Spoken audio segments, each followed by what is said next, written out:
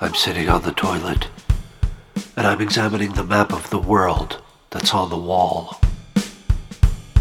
I imagine I'm sailing in the Caribbean, island hopping in the Grenadines, Bequia, Moustique, Canouan, Union, Petit Saint-Vincent, Palme, and eventually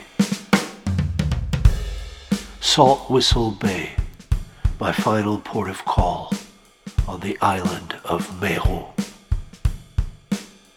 I can see it clearly now. The sun is setting. There are orange and pink smears in the sky, just as in the paintings of Paul Gauguin when he lived on Hiva Oa in the Marquesas. I furl the mainsail and glide into the cove, with only the jib taking in the warm evening breeze. I moor beside other boats, where middle-aged people are having cocktails and laughing. I can pick up some French, English, and Spanish. There is music in the distance, beckoning.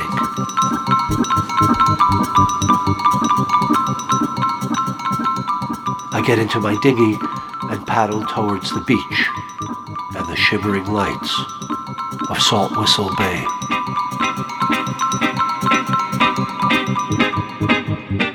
I pull the dinghy up on the white sand and fasten it to a palm tree.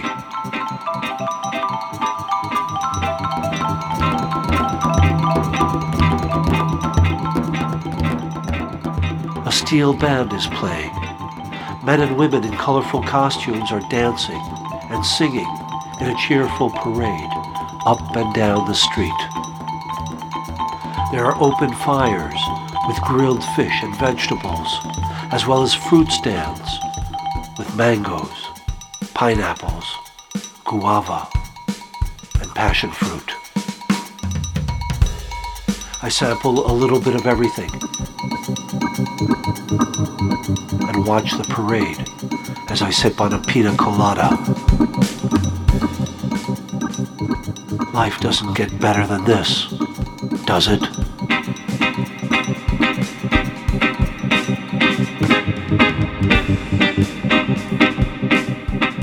I take one last look at the map. Then I flush the toilet, turn on the faucet, wash my hands, and head to my room. I switch playlists on my iPod and choose one that has salsa, rumba, and merengue. I raise the volume in my earbuds and start to dance, as though I were in the parade too.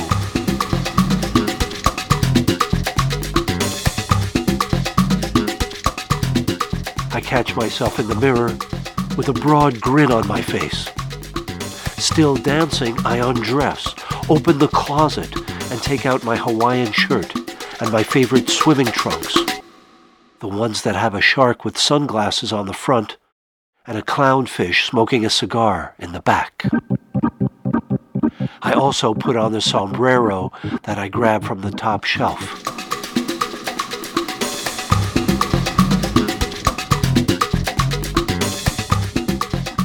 I dance out of my room, then up and down the corridor, waving my arms in the air and wiggling my hips.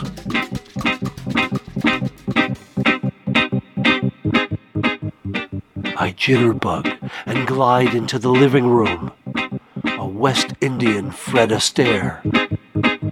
I should have been a dancer, I say to myself. Then I see my wife in the armchair, staring at me. She has makeup on and is wearing her little black dress and sensible work shoes. She is holding a glass of Chardonnay.